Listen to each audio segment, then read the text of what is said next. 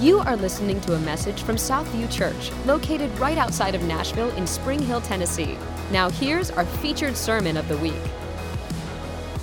Goal is this morning, we're going to do a little expository look at Ephesians 2. That's just a fancy word of saying we're going to break it down verse by verse. But we will not get through every verse this morning. I'm not even going to pretend to think that I can break down 22 verses in less than 40 minutes. However, hopefully it'll be enough to where we can prime the pump a little bit. And maybe this week you'll go back in your quiet time, get back into the book of Ephesians. Because how many of you know that we are not designed to just eat once a week? And if all you're doing is coming to church once a week to hear the word or to look at Bible verses, you're going to starve. You're going to be deprived. And this is a wonderful opportunity for us to just see exactly what God has for us in the book of Ephesians. Chapter 2, this morning, I've dubbed Alive. Alive. Guess what? You are alive this morning. If you have confessed Jesus as your Lord and Savior, and He has put His Spirit inside of you, you are alive for all eternity. Doesn't matter how you feel, doesn't matter what you think, doesn't matter emotionally where you are this morning. If you believe in your heart that Jesus is Lord and confess that with your mouth, you're born again. You're saved. And guess what? You didn't do a thing to earn it. And that's what Ephesians 2 breaks down so simply. So let's jump right in. Ephesians 2, I'm going to read completely through verses 1 through 10, and then we'll go back and we'll look at a couple of things of importance. Ephesians 2, verse 1, and you He made alive, who were dead in trespasses and sins, in which you once walked according to the course of this world, according to the prince of the power of the air, the spirit who now works in the sons of disobedience, among whom also we all once conducted. Say all. We all once conducted in this. Yeah, that's you. That's me. That's everyone you've ever known. We all walked in this sin, in this disobedience. We conducted ourselves in the lust of our flesh, fulfilling the desires of the flesh and of the mind, and were by nature children of wrath, just as the others. But God, say but God. Whenever the Bible says but God, perk up, okay? Because when you're talking about a transition, you're talking about a plot twist in that favorite movie you like. You know when you ever see that movie, you're like, have you seen this movie? Or you haven't? Well, I want to ruin it for you. I don't want to say too much, but you need to watch it because there is a twist. There is something you'll never see coming. Well, this is a twist in the Bible whenever you see but God. But God, who is rich in mercy, because of His great love with which He loves us. Even when we were dead in trespasses, He made us alive together with Christ. By grace, you have been saved. And raised us up together and made us sit together in the heavenly places in Christ Jesus, that in the ages to come, He might show the exceeding riches of His grace in His kindness towards us in Christ Jesus. For by grace you have been saved through faith, and that not of yourselves. It is the gift of God, not of works, lest anyone should boast. For we are all His workmanship, created in Christ Jesus for good works, which God prepared beforehand that we should walk in them. Let's pray. Father, thank you for the richness of your word. Holy Spirit, may a fresh revelation fall on us today of your love and your grace and the free gift of salvation that we didn't earn, but you've poured out on us. Amen. So Pastor Mark did a good job last week, but I think every time you begin to break down an epistle or a letter of the Bible, it's always good to understand the context of which this was written. Yes, the Bible is inspired by God. Yes, the Holy Spirit moved on its writers, but guess what? The writers were people. They were letters written to specific other people, written to specific other churches in a certain time.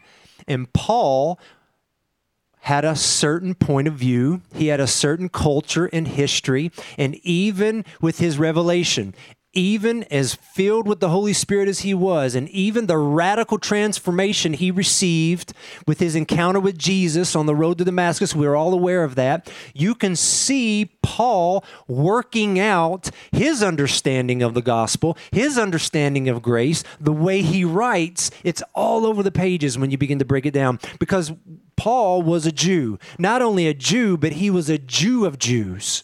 He was raised from birth in the deep, deep history and culture of the Hebrews for thousands of years. He would have been, as a small child, he was taught about the patriarchs, Abraham, Isaac, and Jacob. He learned of the prophets. He knew of Moses and the writings of Moses and the law and David and Solomon and the building of the temple. And he was so enthralled by this, it so permeated who he was, that he went on to become a member of the Sanhedrin, which was the religious leading council of Israel of its time. You may have heard this or not, but the minimal entry point of getting a seat on the council of the Sanhedrin was that you had to have the Torah memorized. The Pentateuch, the first 5 books of the Bible, Genesis, Exodus, Leviticus, Numbers, and Deuteronomy. Now, in my Bible, that's 190 pages of really small print. Paul could sit up here today on this stage and start from the beginning and never miss a word and just recite that verbatim without pausing. He knew what it meant to be a Jew. He was a zealot Jew. He was zealot for the house of Israel, so much so he thought Christianity was a cult. Persecuted Christians, had them thrown in jail, even unto the point of death. And here he is, some years later, post-conversion, an apostle of the Lord Jesus Christ, a proclaimer of the gospel, a planter of churches. And he's writing a letter to the churches. This one we have entitled To the Church at Ephesus.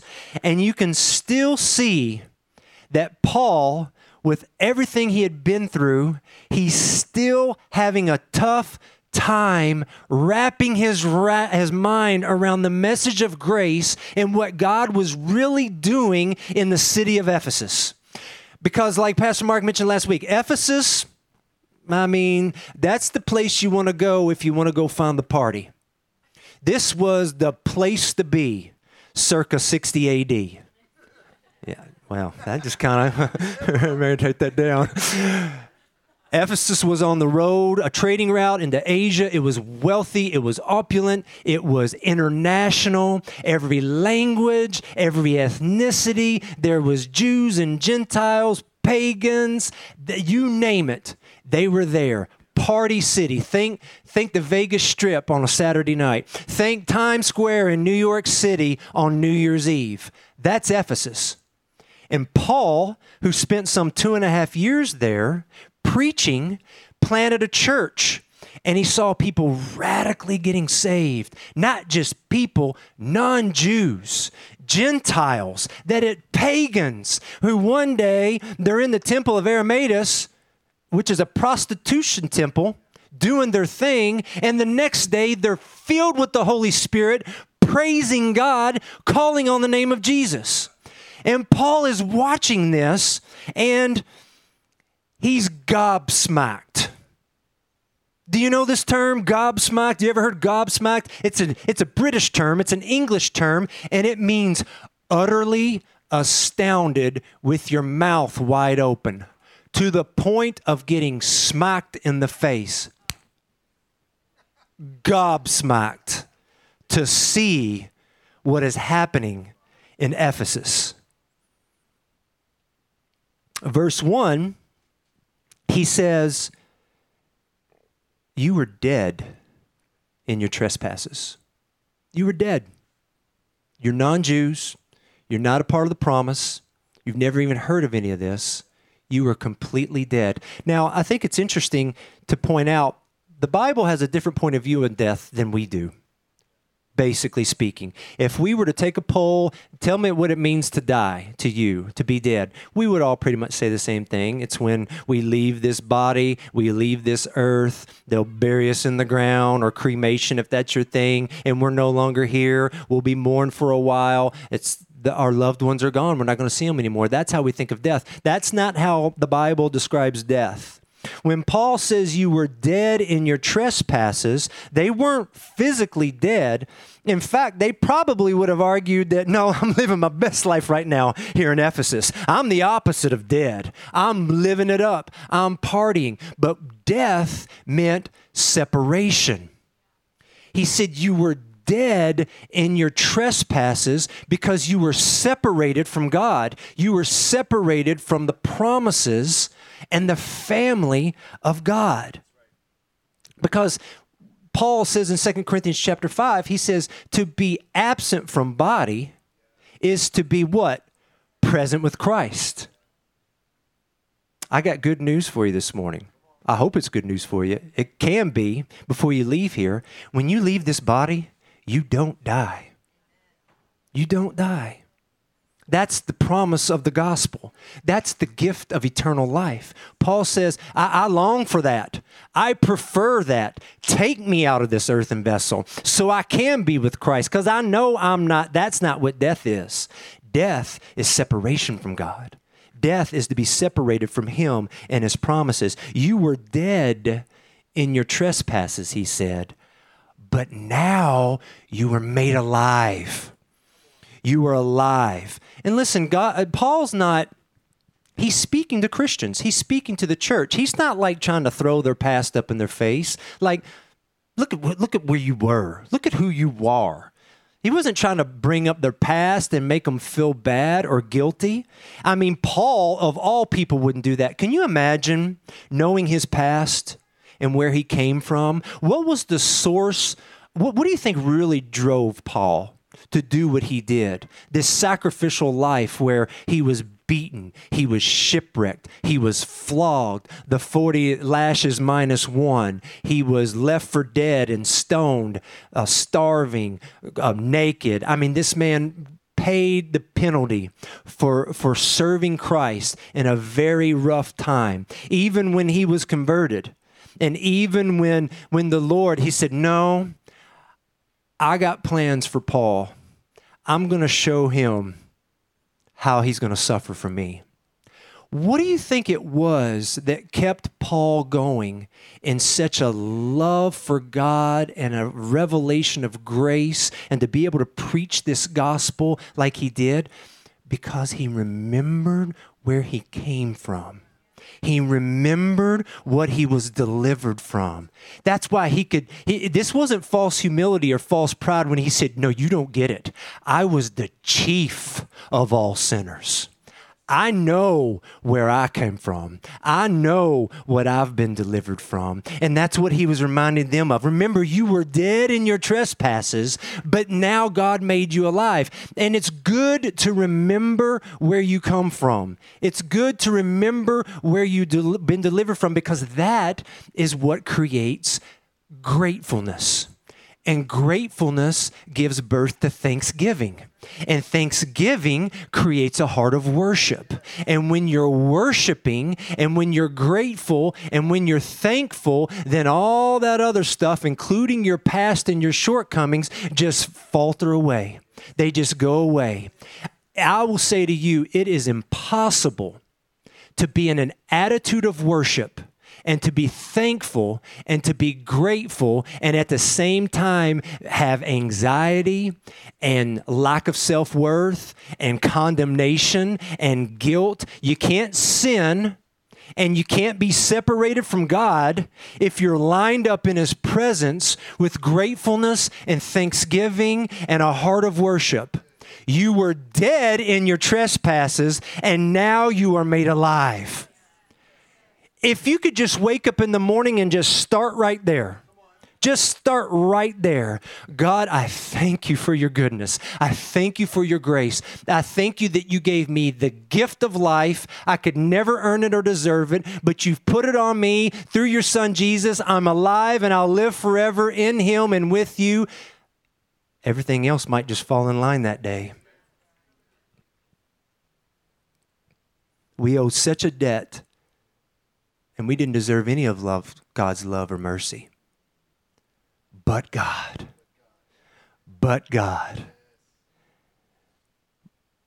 Verse 3. Among whom also, speaking of where we came from, among whom also we all once conducted ourselves in the lusts of our flesh, fulfilling the desires of the flesh and of the mind, and were by nature children of wrath. He said we all once did this. We were born in it. We were born in the sin nature. We were born in the flesh. Doesn't matter who you've known. Just think of the sweetest little old person you've ever met. We've got this neighbor. She is just the nicest person. She's so generous. She's always smiling. She's always so happy. And you just kind of want to look at people like that and say, I bet they've just never done anything wrong. They've just never made a mistake. Wrong. We all have walked in the lust of our flesh and fulfilling its desires. It's confusing sometimes as Christians, really. It's confusing to us because we think about, well, when I start serving God, or when I become a Christian, or when I get filled with His Holy Spirit, then all that old junk is just going to go away. But that's not what this chapter says, because in verse 2, Paul says we all walk according to this. It's natural. It just comes natural. And I think sometimes we set ourselves up at a disadvantage when we think we automatically, just because we're Christians now, we get out of jail free pass and we no longer have to deal with this. He says you walk according to this sin nature. It comes natural to you. That according to is, it's like a musical term. It's in synchronization. It's a marching. It's day by day, hour by hour.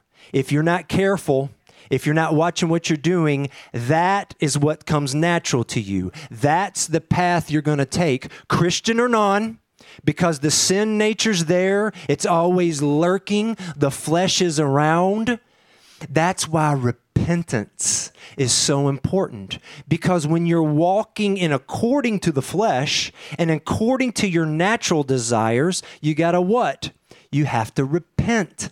What does repent mean? Quite literally, it means to change your mind. To change your mind, to turn your mind, and to turn around. And when you repent from the sin nature, you are turning back towards the Spirit, turning back towards God, and it's a natural thing. That's our battle. Galatians chapter 5 says, the Spirit and the flesh are at conflict. You are spirit, you are flesh. Guess what? You have conflict. Nobody gets away from this. Nobody gets a pass on this. I like that word conflict. It isn't like they just don't get along very well, or they don't really want to be in the same room, or they had a little tiff last week. No, conflict. That's a visceral term. It's a battle, and it goes on inside of both of us. 2 Corinthians 10 says, we demolish every thought that holds itself against the knowledge of God, and we make it obedient to Christ. How do you demolish a thought? How do you take a thought? Because guess what? The thoughts are coming. And again, that's where we sometimes struggle. It's like, man, why am I thinking about that? Why? I've been a Christian for 20 years. Why does that still rear its ugly head in my life? What is going on here? I ought to know better. And even if the enemy can't get you to do it, he's going to condemn you just because you thought about it. Unless you demolish that thought and you make it obedient obedient to Christ, how do you demolish and have obedience? Through repentance. It's through repentance. You turn. And guess what? Repentance is not a one-time thing. Again, a thing we struggle with sometimes. Oh, hey, have you ever repented? Yeah, I repented when I was 13. Got born again. The preacher washed away all my sins. I repented. Yeah, that's great. That's the gift of salvation. But repentance is a day-by-day necessary decision to change our mind and hold that thought obedient to Christ in the Spirit. You want to know why? Because of what's normal. You want to know what normal is? Normal is pride. Normal is prejudice. Normal is lust and anger. The Bible says it's common to all of us. If you're not paying attention, that's what's naturally going to come out of you. It's common to us. So don't be shocked when it happens. You want to know what not normal is? This is not normal. To love those who don't love you. To overlook offense. To hold your tongue when someone is popping off on you or being mean to you. You want to know why that's not normal? Because that's of the Spirit. If you love those and serve those who have animosity and ill will towards you, that is only by the Spirit, because I can promise you that is not the flesh. We all walk according to the flesh at some time or another. We did it just completely willingly without even being conscious of it before we're Christians, and you'll do it after if you're not holding the thought captives and making them obedient to Christ. Paul says we all had to deal with this. We all deal with this. But then he transitions into the good news, verse 4. But God, because of his great love, he loved us. Verse 5. Even when we were dead in trespasses, made us alive together with Christ. He made us alive together with Christ. By grace, you have been saved. This one sentence is really the turning point from the Old Testament to the New Testament. The Old Testament said, you've got to work.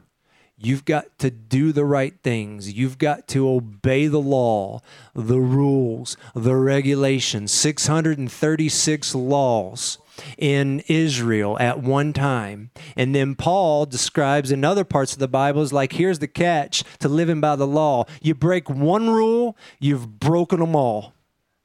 You're either perfect or you're completely dead according to the law. That's the Old Testament. And then he comes right here and he says, but God, in his great love for you, gave you a free gift and stamped all of that requirement paid in full. The Greek word tetelestia. It's what Jesus said on the cross. It is finished. Tetelestia. Paid in full. But God, in his great love and mercy for us, he fulfilled the law requirement through his son, Jesus.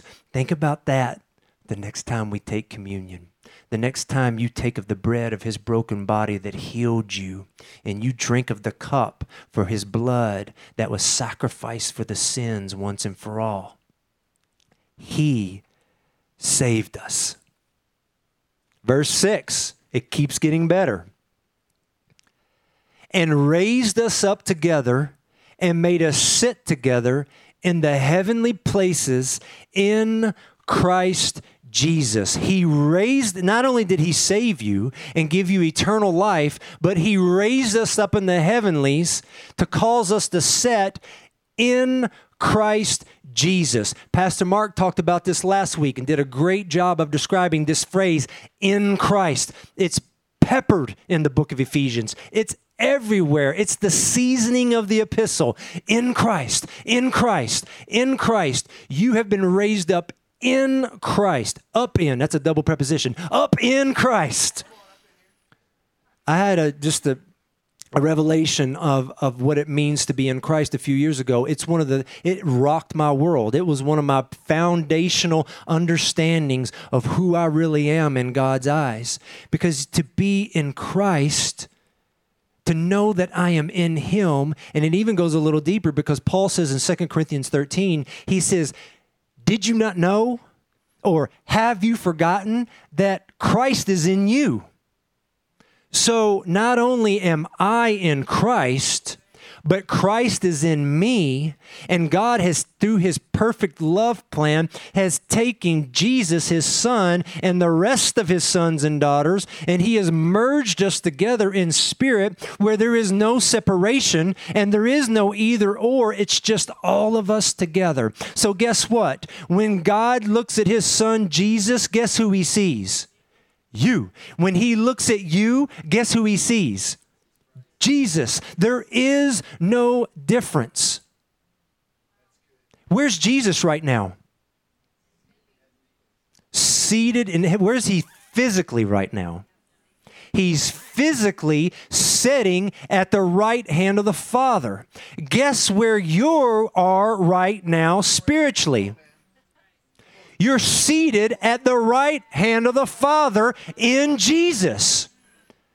Jesus is Romans 8 says Jesus is the firstborn of many brethren. What does that mean? That His physical body has been resurrected and perfected. His spirit is already perfected. So there's one man who's already gone before us who is physically perfect and made whole, matched with the physical, perfect spirit. That's why He's qualified to ascend into heaven and sit at the right hand of the Father. And you and I spiritually are there too. Why? Because when you're saved, the Bible says that you are stamped with the Holy Spirit as what? A down payment of what is to come. And even though spiritually you've been made perfect and whole, the physical body hasn't yet. That's the lust, that's the temptation, that's the sin, that's the battle. But in the spirit, you're perfect. And in the spirit, you're at the right hand of the Father in Jesus and Jesus in you. And guess what's going to happen? Guess who else is going to be resurrected and made complete and come up out of the grave one day just like Jesus did? Us. Us, because the firstborn, He went first, and we are going to come behind.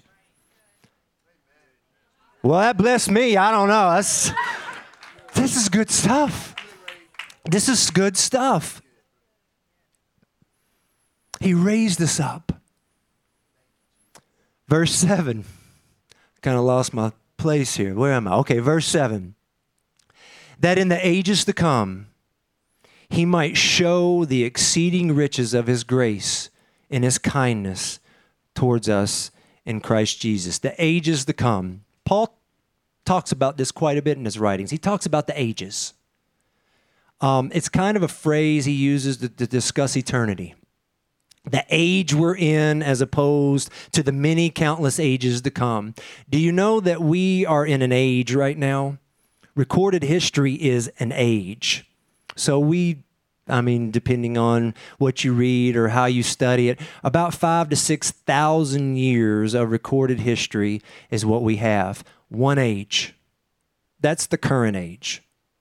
Paul says the reason God's doing this, the reason God lavished His love and poured out His gift of mercy on you through His Son is so that in the ages to come, He can show His riches and His mercy through you. He's going to show us off for all eternity. Look, it's like a proud papa. Look at this. You ever seen a mom or a dad come out of the hospital with their baby for the first time and like, look at my baby girl. Look, this is my boy right here. The look on their eyes, especially those first-time parents. They just be blasting it all over social media. Show them. I can look at someone's Instagram or Facebook and I can tell you if they're a first-time parent or not. The first time you have a baby, it's just like, oh, okay. Yeah, let me see them. Yeah, you got a lot of pictures. Okay. And then after after like the second or third baby, you're kind of like, you got any pictures? It's like, well, here's one from a year and a half ago. But God, it says he's showing us off. He's a proud papa showing us off his exceeding love and grace and mercy that he has poured out on us. Verse 8, for by grace you have been saved through faith, and that not of yourself. You know what he's saying there? He's like, it's by grace you're saved. That's a gift. You didn't do anything to earn that. And just in case you thought you mustered up just the faith to receive that, well, no, you didn't do that either. You didn't do any of it. None of it. It's a gift. It's absolutely outside of your ability to do anything about. It is by grace you have been saved through faith, and that not of yourselves. It is the gift of God, not of works. Not of works, lest anyone should boast. You know, if you ever thought about gathering together some verses for memory, I'd put Ephesians 2, 8, and 9 right at the top of the list. Because if we can just stay right here, if you can just stay right here on how you're saved and how you are in right relationship with God and what it is he did for you, and you didn't do anything to earn it, deserve it, keep it, or lose it, it'll set you free. It is so liberating. There's so much freedom. There's so much peace. Oh, you mean I could lay in the bed for the rest of my life and God's going to love me just the same? Stay there till you get bed sores. Don't even turn. Just lay there and binge watch every show on Netflix, and he's still going to love you and call you his beloved and just dote over you and see his son in you and see you in Jesus. It doesn't change anything. You mean, what about the people that sell everything and go on the mission field for 30 or 40 years? Doesn't matter. That's not what brings salvation and God's love to you. It doesn't. Doesn't matter what you do or what you don't do, where you came from or where you're going. It has nothing to do with any of that. And we have a problem. We have a problem with that message of grace. And if you don't, here's the catch-22 of grace. If you don't have a problem with it, then you've never really walked in it. And if you've ever really walked in it, then you might have a little problem with it. Do you understand what I'm saying? Because it's just contradictory to everything that because we want rules. Even the biggest cowboy in this room wants a kind of to know what to do. We want a list. Okay, so if I do this, then this will happen. If I don't do this, then this will happen. That's the flesh. That's the sin nature. But by grace you were saved. Well, I think the music behind me, y'all need to check your watch. I think I'm supposed to have another 15 or 20 minutes. I wish we could go through the rest of this. There's still 10 verses left in this chapter. But the rest of the chapter says you're no longer strangers. You're no longer foreigners to the family of God. There's no longer Jew or Gentile. There's no longer black or white. There's no longer European, Asian, African, male, female. It's not how God sees you anymore in Christ. He says you're citizens in Christ. You're citizens. You're saints and fellow members of the household with Christ Jesus, the chief cornerstone. There's no shaky foundation or cracked walls or wobbly floors in Christ. He's the chief cornerstone. Go back and read it. You're a citizen, you're a saint, you're a fellow member of the household of Christ. You are now, says this too, at the end of chapter 2, you are now a building, a holy temple, a dwelling place for God in the Spirit.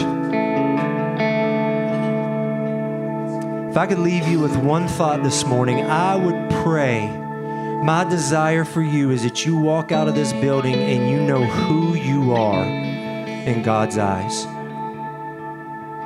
Don't belittle yourself. Don't put yourself down. Hold that thought captive if you think you're not good enough, if you don't have the right pedigree, if you struggled 1,000 times with the same stumbling block. That is not how God sees you. He sees you as a holy temple and His spiritual dwelling place. Thank you so much for listening to Southview Church. Southview Church is a non-denominational, multicultural, multi-generational, Holy Spirit-filled and led community. We believe that who the Son sets free is truly free. If you would like to connect with us further, check us out at southview.cc and follow us on Facebook, Twitter, and Instagram.